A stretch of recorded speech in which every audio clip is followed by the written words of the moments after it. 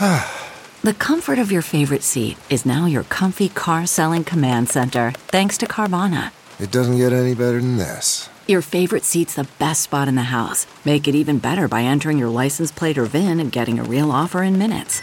There really is no place like home. And speaking of home, Carvana will pick up your car from yours after you finalize your offer. Visit Carvana.com or download the app and sell your car from your comfy place. You're the mom, the maid, the keeper of the cookies. You do it all and you look good doing it. It's parenthood on a mother level. Here's your host, Denise Hanitka.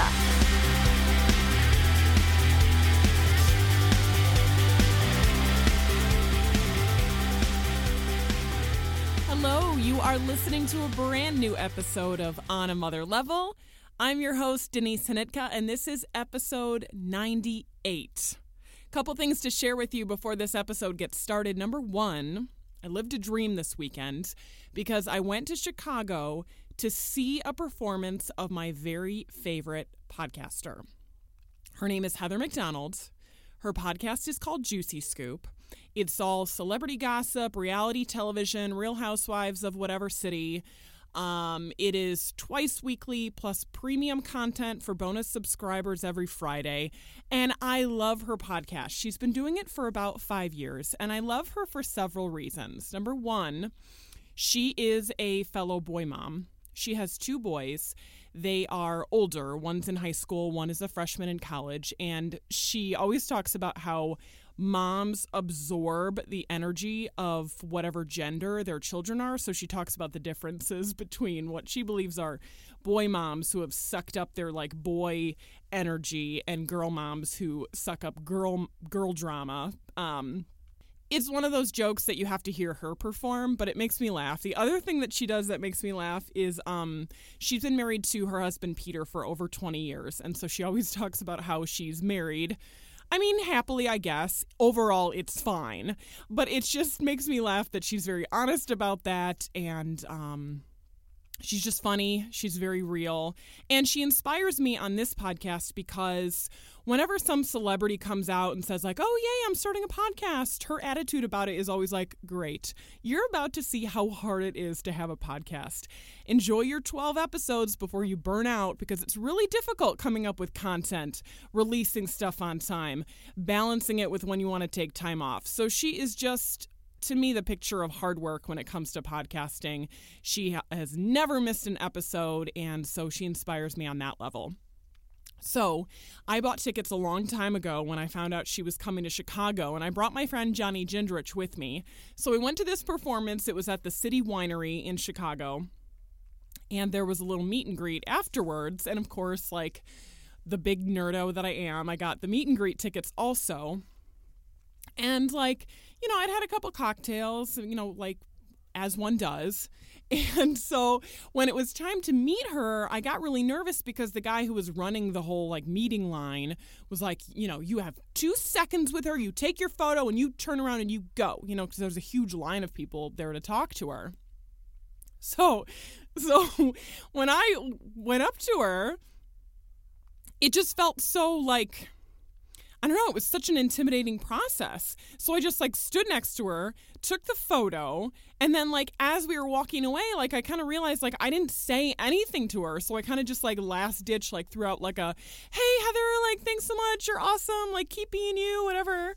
But yeah, so I realized that I didn't even like walk up to her and say, hi Heather, I'm Denise, I love your show, you know, thanks so much, like I didn't say anything to her. I was just like very intimidated by the whole process. So now I'm going to have to go to another show and do the meet and greet all over again because I'm a moron and I cannot interact socially in an appropriate way. Then the craziest thing was as I'm leaving the venue in Chicago, by the way, we're like getting our Uber and I hear kind of like, Denise, like, but I'm just like, I'm in Chicago. Like, there's just no way. So I heard them yell Denise a couple of times and I finally turned and there's a group of like 5 or 6 ladies there who were hollering at me and they ended up being from the Quad Cities and they were also at the Juicy Scoop show. So to the ladies from Bettendorf, hi! Thank you so much for saying hi in Chicago, of all places. That was crazy cool. I'm sorry if I was like weird and a little bit drunk. What are you going to do? Like I said, I can't interact socially. I don't know what my issue is. So, my apologies in advance for just being a weirdo. Anywho, so that was awesome. So that made me feel great.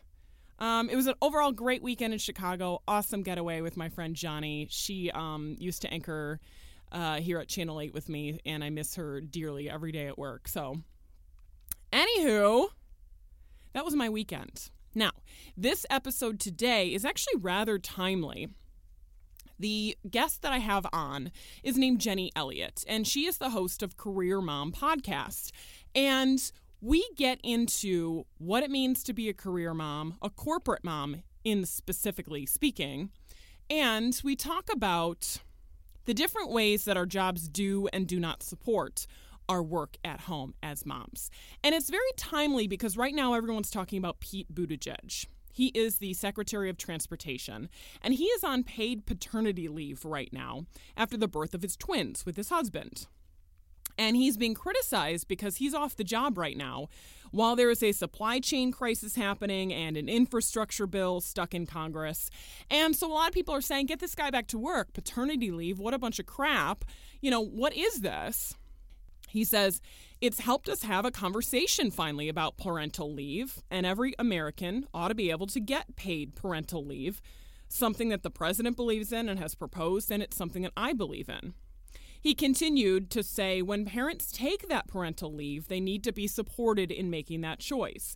Buttigieg acknowledged the negative impact parental leave stigmas can have on women who find their ability to get ahead in their careers influenced by these judgments, and he shared his perspective on why men should use it. He says if there's this idea that maybe men have access to paternity leave, but it's frowned on if they actually used it, then obviously that doesn't work for a marriage like mine, but also for a man who's married to a woman, Buttigieg said. That carries with it the assumption that the woman is going to do all the work, and that makes no sense in the 21st century. So Jenny and I get into the concept of paternity leave, and I'll give you a little spoiler alert. So my hot take on paternity leave is not that I don't like paternity leave, but what I don't like is when we give men paternity leave, but we're not talking about giving women more paternity leave. I guess it would be in their case maternity leave. So here's what my issue is. We have companies going out of their way to give men 12 weeks of paternity leave. Super helpful for a lot of families. However, what I hear, and I know you've heard as longtime listeners of this show, is that time and time again, women are coming on this podcast and telling me, I went back to work after 6 weeks.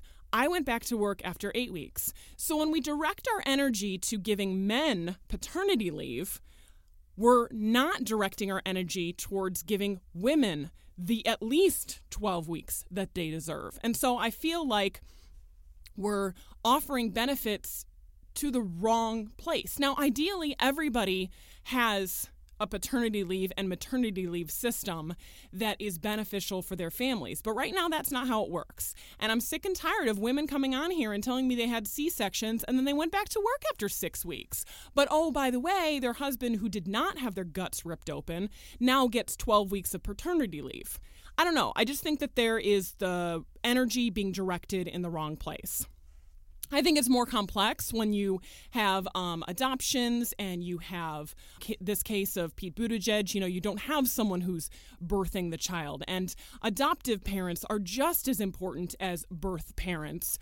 I don't want to get into the nuance of those sorts of things, but my hot take on paternity leave is I just don't think that we should give men paternity leave and then not address women's maternity leave and then call it good. I hope I'm explaining myself properly, and I realize that there was a lot of nuance here, so I just wanted to explain that ahead of my paternity leave hot take that comes later on in this episode. So Jenny Elliott is here. She is the mother of a son, and trigger warning on this episode would be that we do talk about loss, and it's something very personal to Jenny. And so this is a great conversation, and I hope you will check out Jenny and her show, Career Mom Podcast, and enjoy this interview. So the place that I want to start, first of all, you've returned to the podcast. You took a little creativity break and worked on a website. So you were very productive behind the scenes. How are you feeling being back in the game? I'm feeling good. Website building is not for me, but I've got it to a place where like I know the bare minimum that I need to do to keep it up.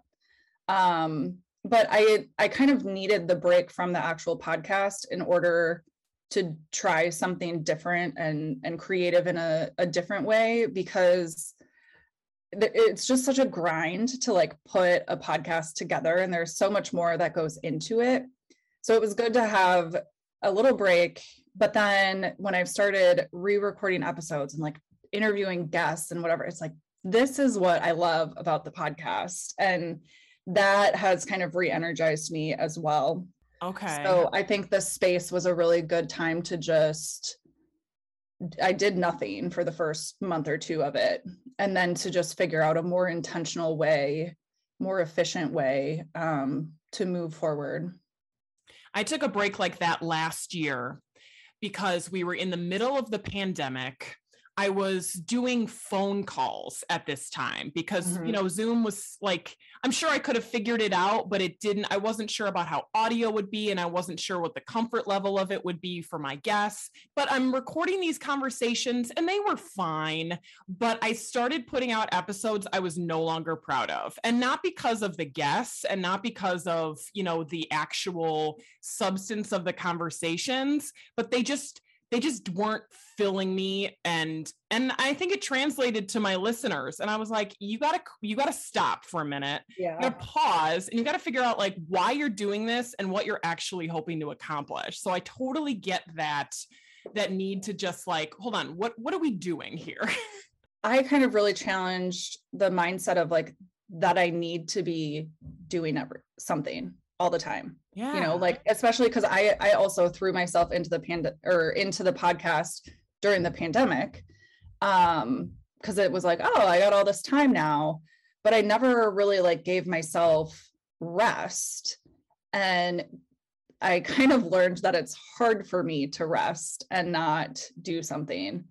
But that's just something that I am kind of challenging within it's definitely part of the mom culture. It's definitely part of corporate culture and like American culture in general, of this whole idea that you need to be working constantly, 120% all the time. And that if you're burnt out or tired, like just push through it. And really like that doesn't serve anyone. And I kind of got to the point too, where like I was doing so many interviews and so much podcast stuff that it wasn't fun anymore. I don't make any money off of my podcast. I would love to in the future, but for right now, it's just a hobby. And so if it's a hobby, it needs to be fun. And then I've learned that in order for it to be fun, I need to like take a break from it here and there and build that kind of rest and just creative void into my schedule around everything.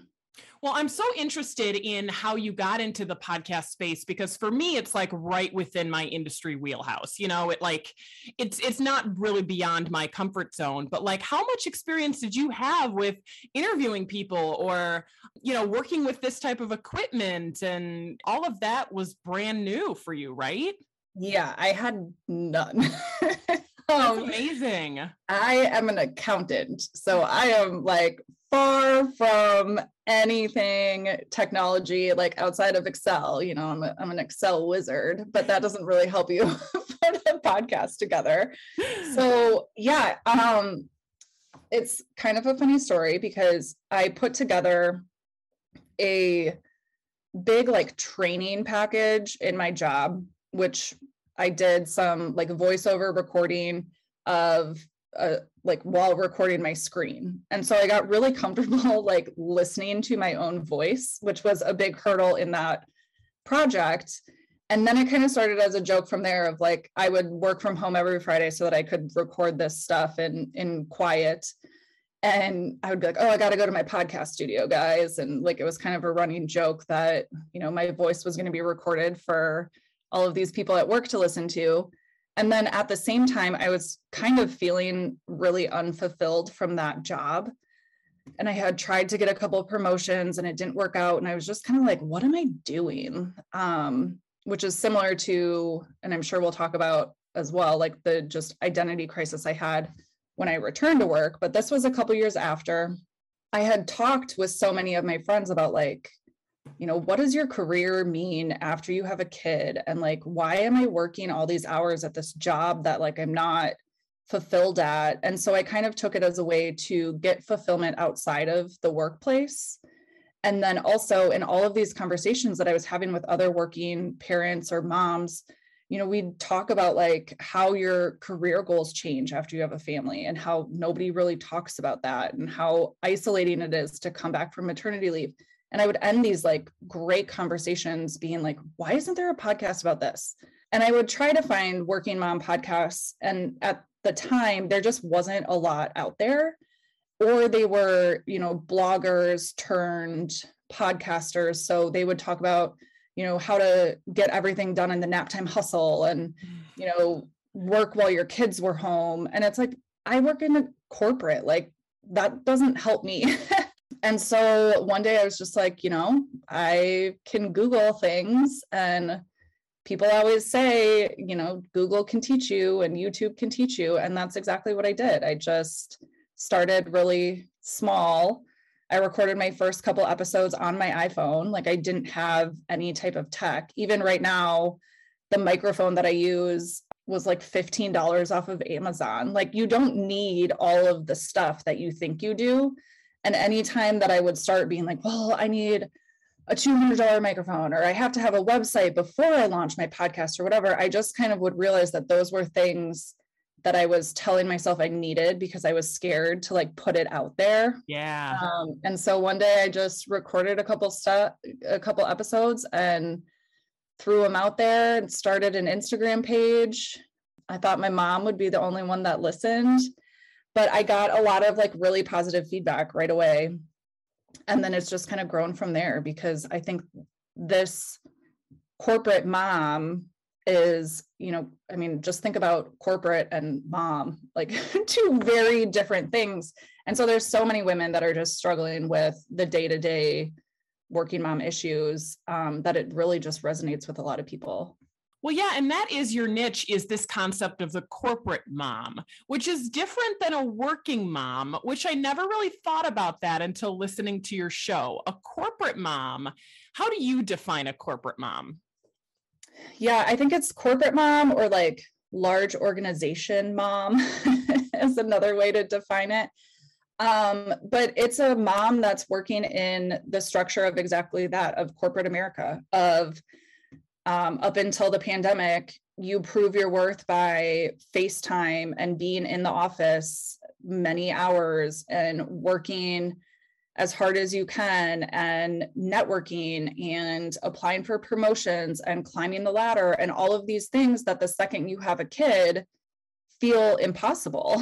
And you're balancing sick days with, you know, physically leaving an office that all of your coworkers know that you're leaving early again, or you have a boss to answer to who has a boss to answer to. So how do you explain, yeah, I was gone last week for 2 days, but now he's sick with something different, so I'm going to be gone for 2 more days. Plus, like, don't worry, I'll still get all of my work done. And like, you won't be disrupted at all, I promise. So it's kind of that whole, I define it as like that whole answering to like, quote unquote, the man. And you don't really know what the man thinks, but like the man makes you feel guilty for anything related to being a mom. So that's who I'm catering to. And I think it's women that are carrying a different level of mom guilt, but then also some employee guilt of, you know, my company has been really good to me and now I'm not performing in the same way I was before. And what does that mean? And so there's a lot to unpack within that corporate working mom environment. Oh my gosh, you've just given me so much, because yes, we have all been there. Oh my God, like as of very recently, where you're literally going, yeah, I know it's never ending. Like it was a fever last week and it's a sore throat this week. Yeah, you're right. It is happening again.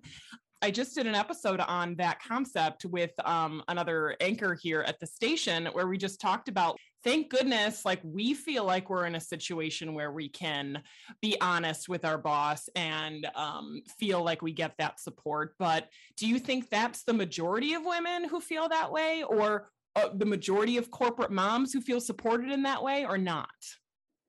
Well, I think the other thing that's challenging about the corporate mom is, you can have a very supportive manager, but that doesn't mean that every manager is going to like be supportive, or that every peer, like there's just so many people and different dynamics. It's hard to kind of know how everyone's going to deal with that. I would say overall, like my company is very supportive, but that's also coming from my perspective of I've had really good managers. But when you look at corporate as a whole, or more of like what almost like corporate society thinks, I think a lot of us women kind of internalize things that we think are expectations that maybe aren't within our organization, but everything you've been told up until, the point that you give birth is that everybody works 50 hours a week, or, there's kind of these underlying things that make it hard, that even if you do have a supportive manager that's saying, take the sick day, don't worry about logging on, don't worry about work, they're probably telling you that from a truthful point, and they don't expect anything from you. But to go from working, 50 hours a week to then being like, well, I just am going to take this day off and like not produce anything or not work, like that's a really hard transition to make. And so I think a lot of corporate moms can be in supportive organizations and environments, but still carry a level of guilt because of how we worked like pre-kids. Right. And I think it varies, so much between what age and stage your kids are, how much practice you have like establishing those boundaries, and then obviously the environment of the organization. And right now it's very, I think, hit or miss. There's unfortunately a lot of women that I think don't feel supportive, especially after this pandemic. So yeah, it's hard because I think a lot of the stuff, just like mom guilt, we kind of put on ourselves, and it's a really hard pattern to break. Right. We internalize the perceptions that we have of other people, and we assume that they're thinking the same things about us. When you see somebody take another sick day, sometimes your brain takes you to the place of like, again. And then that person might be thinking the same about you, or, questioning your work ethic or things like that. The episode that I just listened to, and I apologize, I forget her name, but she was the Miss Kentucky. Oh, yes, Maria. And I love the fact that she admitted, I put my career first and I actively made that choice, because I have also actively made that choice and then undid that choice. And I don't think I'd ever said that out loud before. Mm-hmm.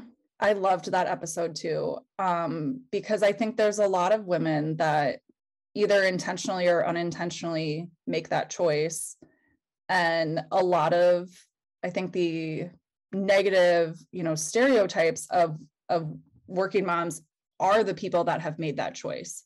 And so then when you get to a place that you realize that like, oh my gosh, I just made a decision, to take this trip, and does that make me a quote unquote bad mom? And there's just so many ways that can go. And so for her to say like, yeah, I got myself into this place and I realized that it wasn't good and I turned it around, I think is just really inspiring, because there's so many women that in whatever aspect, I think, feel stuck in their careers, whether it's like literally stuck, they don't want to advance, or they want to advance, but they feel like they shouldn't because they have kids, or they don't know, what their value is in being a working mom. I think of it as identity, like what's your identity as a career mom? And to realize that you can have a career and you can be fulfilled by a career, and that's okay. I think our culture doesn't show any modeling of like a healthy corporate career mom, because you're either, working part-time and giving up your career, or you're doing what Maria did and just saying yes to everything in your career because you feel like you need to do that to continue to prove your worth. But I think if you reflect enough and you put some boundaries and some tactics in place, you can be a very successful career woman and a very good mother. And we don't see or talk about how to do both. Right. Maria described a moment where she skipped a Christmas pageant because she was invited to a work event and didn't feel like perhaps she had the stature in the company or the ability to say no. And she ended up getting very upset that night at that event, having missed it. And my Maria moment is the day that my husband called and said that I think he was 2 at the time, needed to go get stitches at the ER because he had fallen at daycare. And I was working nights at the time, and I was supposed to produce the 10 o'clock newscast. And I remember telling my husband, like, I need to produce the 10 tonight, so you can take him to the ER, right? And he was like, yeah, like, sure, I'll do that. And I was like, yeah, because, who's going to produce the 10 if I go get my kid some stitches? I mean, what an idiotic frame of mind. So I was sitting there and my coworkers were like, you should be going to the ER. You understand that, right? And I was like, but I don't know, like, maybe I don't have to, because who's going to do this job?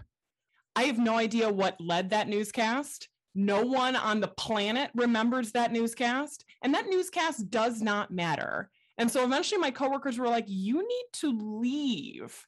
And then I'm at the ER with my 2-year-old, and he's getting stitches in his forehead and he's screaming his head off because he's scared and terrified. And all I can think in my head is like, you idiot. You actually thought you didn't need to be here. You actually thought that whatever was happening in the news that day was more important than this very moment. Like, I think about that all the time, and I'm like, what a fool. Like, what a stupid thing. Yeah. To have ever thought that I didn't need to be here. Yeah. So that's such an interesting story, because I have a kind of similar one, but it took an outside perspective. It took your peers saying like, go. I think my son was 6 months maybe. So I had like just kind of gotten back from maternity leave, and I decided that was a good time to take a new job, which there's never a really good time to take a job, but that wasn't as ideal as I thought. Because I was still pumping and then trying to train and do 2 jobs for a while. It was just really stressful. And so I was coming home from work all the time being like, I didn't do anything at work. I was like so distracted. I don't know what I'm doing in this new job. I'm failing there. And then I would stay an extra half hour to try to like learn this new job. And then I was like, I picked my son up like later than I wanted to. I didn't put him first. I'm such a failure of a mom. And so I did that for probably like the first 2 months of this new job. I just felt terrible about everything. And then I was in the elevator going down to the cafeteria, and one of the managers from that group stepped in next to me, and he's like, hey, I haven't been able to catch you recently, but we're just so excited that we hired you and you're doing a great job. And like, we're just really impressed. And he got off, and I was like, my jaw was probably on the floor. I was like, me? Like, are you kidding me? I've been failing. And it was that comment that I'm like, okay, well, maybe I'm not. Like, who's telling me that I'm failing? It wasn't anybody at work. My husband wasn't telling me that I was like, gone at the office 15 hours a day and it was a problem. Like, I was the only person telling me that I was a failure. And I thought I was a failure because pre-baby, if I was in a new job, I was, I'm going to learn this job faster than anybody has. I'm going to add value right away. I'm going to kick butt at this new position. And just because I couldn't like transition into this new job in the same way that I did before, I was just automatically assuming that I was failing. Yeah. And so it was that outside perspective that was like, okay, if I leave at 4 o'clock, it's not that big of a deal. Like, I'm still doing what's required of me. And so why am I making myself feel bad about this? And it was that outside perspective that kind of just spiraled me into this kind of identity crisis awareness that I realized that I hadn't really figured out my identity. And then once I did, it totally changed my perspective on the boundaries and the separation between career and mom, but then also that like I could be both. Yeah. What do you mean changed your identity? What do you think was really significant about that? It was really that moment of being like, what's telling me that I'm failing? And it was that whole idea of that before I measured my success by how many hours I worked, how quickly I got a project done, how much extra value I could add to a project. So I never really had the mindset that like, you know, just doing my job responsibilities was enough. I was always overachieving, perfectionist. And that becomes really hard when you're a mom and strapped for time. So it was all of that. How did I define success before? And then that led to, oh, I get a lot of value and fulfillment out of my career. Like I thought about all of my goals before I had a child, and it was, I want to make, you know, X money. I want to have this title. I want to make money so that I can travel to this place. Like all of my goals were somewhat career related. And so then when you have a child and your priorities and your values are upended, it took me a while to realize that that's what had happened. Like I now have this conflicting value that, you know, corporate goals and parent goals don't necessarily complement each other. And so how do I either roll back my expectations on what a perfect good mom looks like, or roll back my expectations of how quickly I'll get to these positions? But it was just kind of redefining my goals so that it complemented my career, because I realized how much fulfillment and how valuable that was. And then also made room for all of these, you know, if you call them goals or just things that I wanted to accomplish and ways that I wanted to be as a mom. Yeah. And then, you know, that probably took a full year to sort through. I really don't think that women, whether or not you're a working mom, I don't think that we give ourselves time to like fall into this new identity. Once you have a baby to take care of and another person, that's obviously going to take time to figure out how to do that and what that means for your life and what parts of your old life you want to add back, or what parts of your old life you would love to add back, but like you just can't do when you have a young baby. Well, bottom line is, how can anyone shift their identity? You wouldn't believe how many women, and you probably hear from them too, come on this podcast and say, I went back to work after 6 weeks. When have you ever defined yourself or aligned yourself, or you can't even work out for 6 weeks and see any change? Like 6 weeks is like a blip. So how can anyone possibly figure out how their life has changed in 6 weeks? I had 12 still, but whenever somebody says, oh yeah, 6 weeks and I was back, I don't understand that. I don't understand that. And the bottom line is that does not seem to be changing, especially in the corporate world. Yeah. I had 12 weeks as well. And I cannot fathom any amount of time that's less than that. But even in that 12 weeks, it was like, you just kind of get to this point where you figured out this baby and like how to keep it alive. And then it's like, okay, well, now let's send you back into this environment that doesn't support you. And let's figure this out again. And let's figure out how you can still, you know, do what you did before, but with this other human life that you're trying to manage. It's crazy. I could give you 1,000 tactical things that you could try to do, but like, it's gonna be hard. And there's nothing that you can do to ease that challenge until you've just kind of made it through that first year. Right. And things will naturally fall into place, but we need to give ourselves some transition time and some grace to just be like, you know, this is going to be hard. I can do hard things. There's going to be days, maybe where drop off's really hard and I cry for a couple minutes before I get to work, and that's okay. That doesn't mean that I'm failing at either things. A phrase that I came across that helps me and has continued to help me through the pandemic is that not all emotions require action. So another thing that I used to try to do pre-kid was, okay, if I didn't get promoted, or, if I gained 10 holiday pounds, or if I did something in my life that I felt a certain way about, I could take active steps and fix it. I could start working out. I could network more. I could get myself on a high visibility project. I could do things that made me feel like I was moving the needle to get away from whatever that negative emotion was. When you have a child that's going to daycare that is getting sick all the time, requiring you to leave, there's really nothing you can do about that. And so you need to learn how to just sit with some really uncomfortable emotions. And up until that point in my life, I've never really had to do that. So I also had to learn how things can just be hard, and I can't do everything, and I can't control that outcome. I just kind of have to sit in this hard spot for a while until it goes away.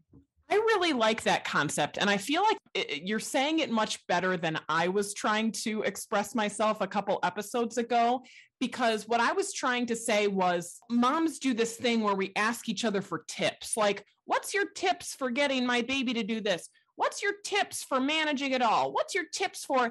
And I feel like that's such a lie that we tell ourselves, that there's this magical tip that's out there waiting for us, because the bottom line is what we're doing is wrong. We are executing it the wrong way. And if only we had this tip, if only we had this nugget, then we would do it the right way. And to me, I feel like that's the big lie, that there's a tip, and there's not a tip. And what you're saying is sometimes situations suck and sometimes you're going to be really uncomfortable, but it doesn't mean you're doing it wrong. It just means that sometimes it sucks and you just got to charge ahead. Yeah. I mean, take the pandemic. I didn't think we would be stuck in this for as long. And there's been some really hard moments for my family throughout that. And I've kept that in the back of my mind too. This is just a really challenging time, and I can't make COVID go away. I can't change our daycare policies about how long he has to be home when he's sick and all of those things. So this week is just really going to suck. And it kind of takes some of that pressure off, like you're saying, to feel like you need to figure it out or that you're doing it wrong. And I think that's really important, because I think we underestimate how much mental energy, either negative self-talk or that worry, or that I'm doing it wrong, this is hard, it should be easier, it's unnatural, that wastes so much mental energy. And so when I got really clear about, I'm going to work because I want to, and my career adds value to my life, it cleared mom guilt. I mean, don't get me wrong, I still have moments, it doesn't go away completely, but I didn't have it to the level that it was impacting me every second that I was at work. And then it was my mind was freed to think about, okay, I still want to add value at work. And then how am I going to do that? How am I going to become the most efficient employee ever? And then it was easy to see, oh, well, I don't need to do this process anymore, and I can do this. And then it was I kind of got back into my stride of how I used to work before, because I had the mental capacity. My mind was free from all of the spinning, running thoughts. And I don't think we realize how impactful that is, and that it takes up precious brain space that's already limited when you have mom brain. So that was another really big realization that I came to. You also wrote today about how the last year was about coming to terms with some tough loss. Yeah. Can you elaborate a little bit on what that was like for you? Yeah. So before, my son is 4, and I had a miscarriage before him. So I lost my first pregnancy, and that was kind of a shock, and I never expected that to happen, but it was okay, this happens. I talked about it and I learned a lot of my friends and family had things. And so then when I had my son and my, healthy pregnancy and baby, I never expected that would happen again. And so we decided to try to expand our family in 2021. And I've had 2 recurrent miscarriages now this year. Oh, I'm sorry.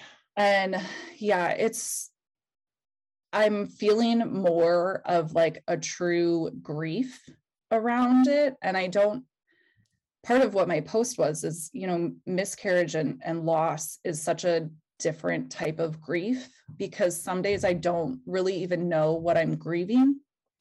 Like, am I really grieving those pregnancies or those babies? Or am I grieving that my life hasn't turned out? I don't have my picture perfect family that I've been envisioning since I was 10. Am I grieving the thought that I might not ever have another child? Like, I don't know. And that's kind of been what's been really hard to process with these last couple of losses, because I never thought it would happen again. And to have 2 in a row is kind of, it's devastating, but it's also just really confusing because I don't know why this is happening. I like to find meaning in things, and this is really hard to find meaning in. Yeah. And you expressed fear of even trying again, which makes total sense. Yeah. The 2 pregnancies that I lost this year, from the moment that I get a positive pregnancy test, I can't help but think that it's going to end in a loss. And so to try to manage that anxiety and then to have it happen anyways, and my last loss was around 8 weeks. And at that 7-week mark, I felt like I had finally turned a corner where it was like, let it go. Like, you're going to be fine. You have all the symptoms, and kind of gave myself a pep talk. And then a couple of days later, I was back in the same situation. And so to just truly have no control over your body, which you feel like in some ways you should be able to control, is really hard. And we've done some, initial testing and everything looks fine and normal. And so what does that mean for another pregnancy? Well, you posted about how, we hear the statistic of 1 in 4, mm-hmm. And in a lot of ways it's meant to help women feel not so alone, but statistics don't always make you feel that way, do they? No, I took a lot of, I don't know what the right word is. That statistic with my first miscarriage gave me a lot of validation. 1 in 4, that's high. That's a lot. So when I was feeling lonely in that first loss, it was good to think, this is something that people don't talk about. All of these women that are walking around, that are pregnant or have multiple kids, they might have experienced loss. It's common. I can't control it. It's okay. I learned several of my family members and even like close family friends, opened up to me about their experience. So there was a lot of validation in that number. But now that 3 out of 4 of my pregnancies have ended in a loss, that number feels unfair. That number feels like there's something even more wrong with me. Like, why am I having loss at a higher rate than what's normal? And then to know that there's, not anything wrong with me, like that makes even less sense. Those statistics still sometimes are validating, and sometimes they're really hard to kind of hear and deal with. So, and that's, something that changes day to day. And that's another thing I think with miscarriage, loss, and grief is things that make you sad one day, like don't the other. And some things that you think totally would never trigger you, have you like sobbing on the floor. It's complicated and it's never really gone. So I feel like it's just something that I'm still very much immersed in, but I don't know if I'll ever truly get over. Do you have to? Do you have to get over it? Right. I don't think you do. But I think that's part of what makes talking about miscarriage and the stigmas around it hard, because I feel like people expect you to get over it, or they don't understand. I mean, sometimes, like I said, I don't understand what I'm grieving. So how can a person that's never gone through that understand what a pregnancy that, you know, you never knew the sex of the baby or happened quote unquote early? Like, people can't understand what that loss means. That's when you start getting comments that are, you know, well-intentioned, but really devastating, as far as like, well, at least you can try again, or at least you have a healthy son, or at least, and it's like that, there's such an uncomfort with grief in general, but I think especially around miscarriage grief, that it makes you feel like this long-term grieving like isn't appropriate. Like you should be moving on. You should be trying again. You're healthy. Things will work out. Yeah. And so I've almost felt with these last ones, the longer that I've gotten away from the actual time that I miscarried, I feel less alone. You know, like I had people showing up, sending me flowers, doing things like right when it happened, which is awesome to feel that level of support. But we're coming up on the due date of my first loss this year, and nobody else is going to remember that day. And then if, you know, I think if I bring it up, are people going to think that I'm like still not over it? And is like, can we talk about this still? I shouldn't be thinking that way, because it's not my job to like keep people comfortable, but no one else is going to know what that day means. Yeah, I understand what you're saying, because I think there's a ton of power in talking about it. But yeah, there's always that internal voice. I even posted about my 5-year-old's birth story.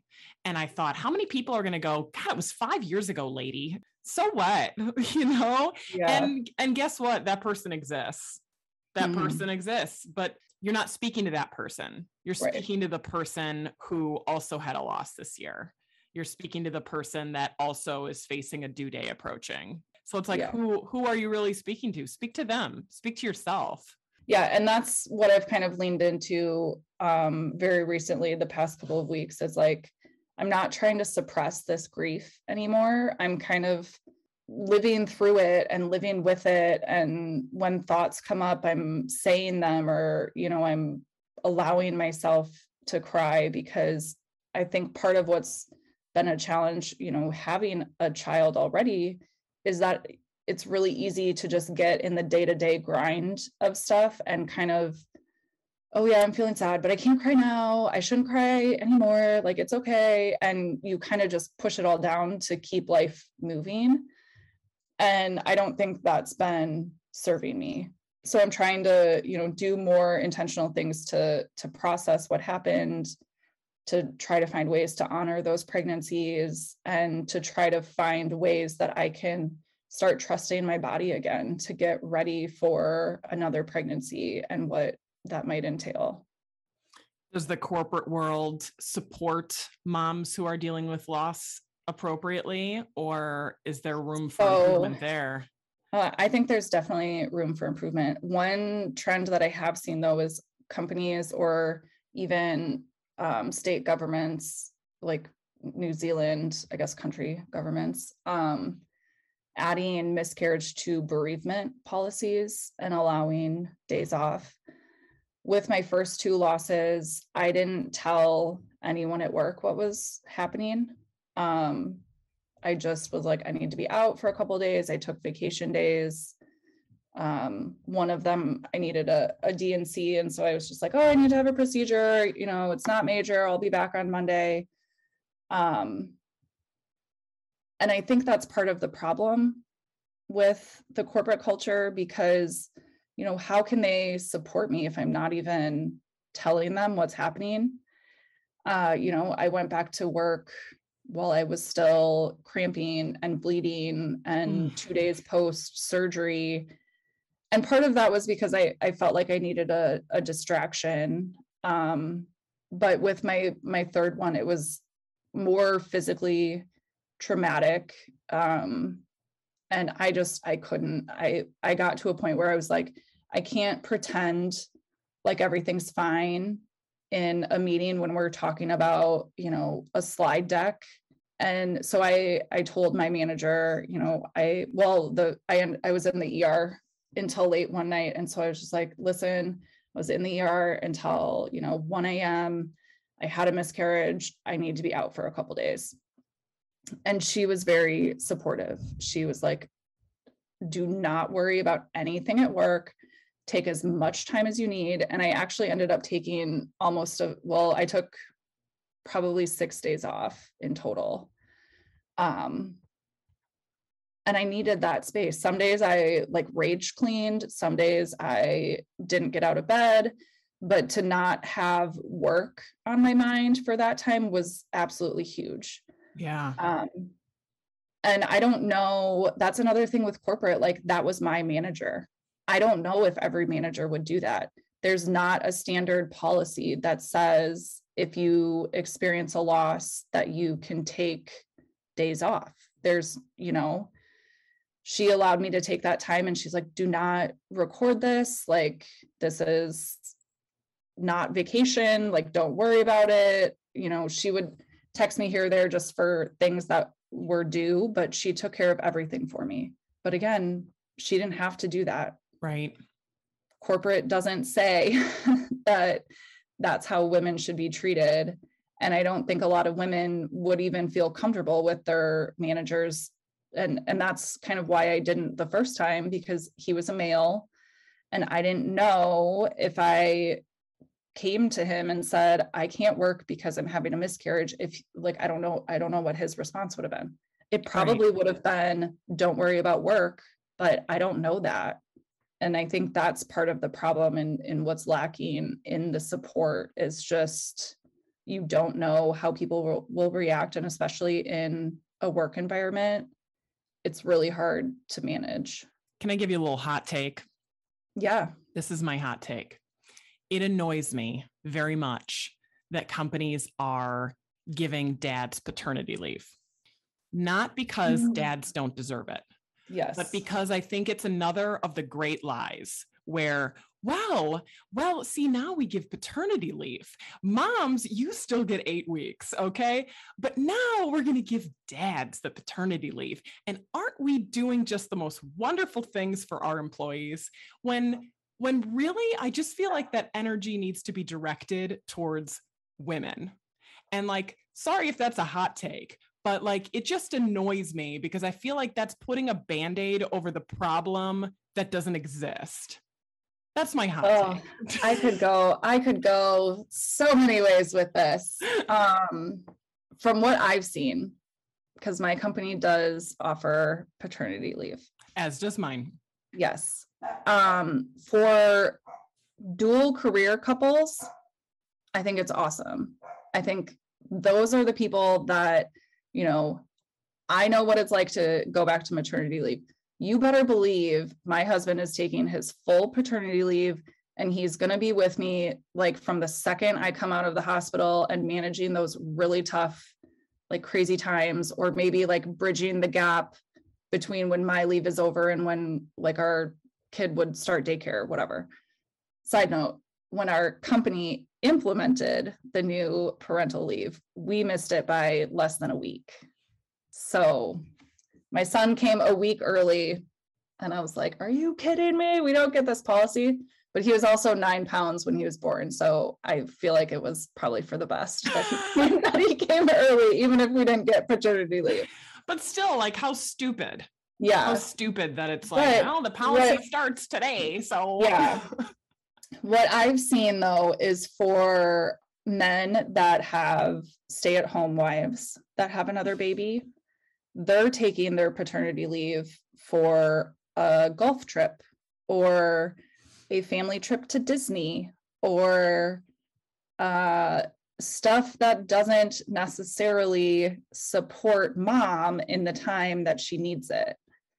And so I think there should be like paternity leave, and then the husbands need to, or partners need to come back with like a report card that's like, I changed 100 diapers. Like I used this for what it was supposed to do to help my wife. So I think it is something, or you have also people that are in positions that they feel like they can't take it, even if they want to.